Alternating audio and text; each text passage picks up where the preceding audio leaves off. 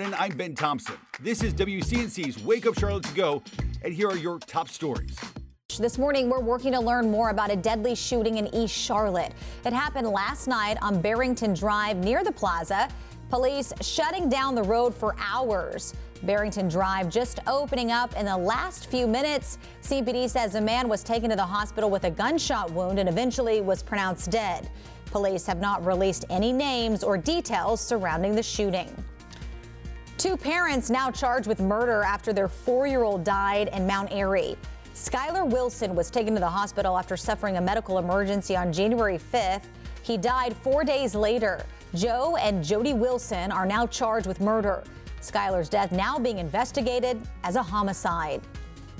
At least 68 people are dead after a plane crashed while in Nepal. The accident happening just 18 minutes after the plane took off from Nepal's capital, Kathmandu. Rescuers are still looking for 4 more people. It's the country's deadliest airplane accident in 3 decades. Officials aren't entirely sure how the plane crashed into a gorge near a mile from the airport. Charlotte-Mecklenburg Schools Choice Lottery application opens today. Families can now select among dozens of schools across the district. Students have priority for school options and magnet programs in their transportation zone. Applications are due February 13th.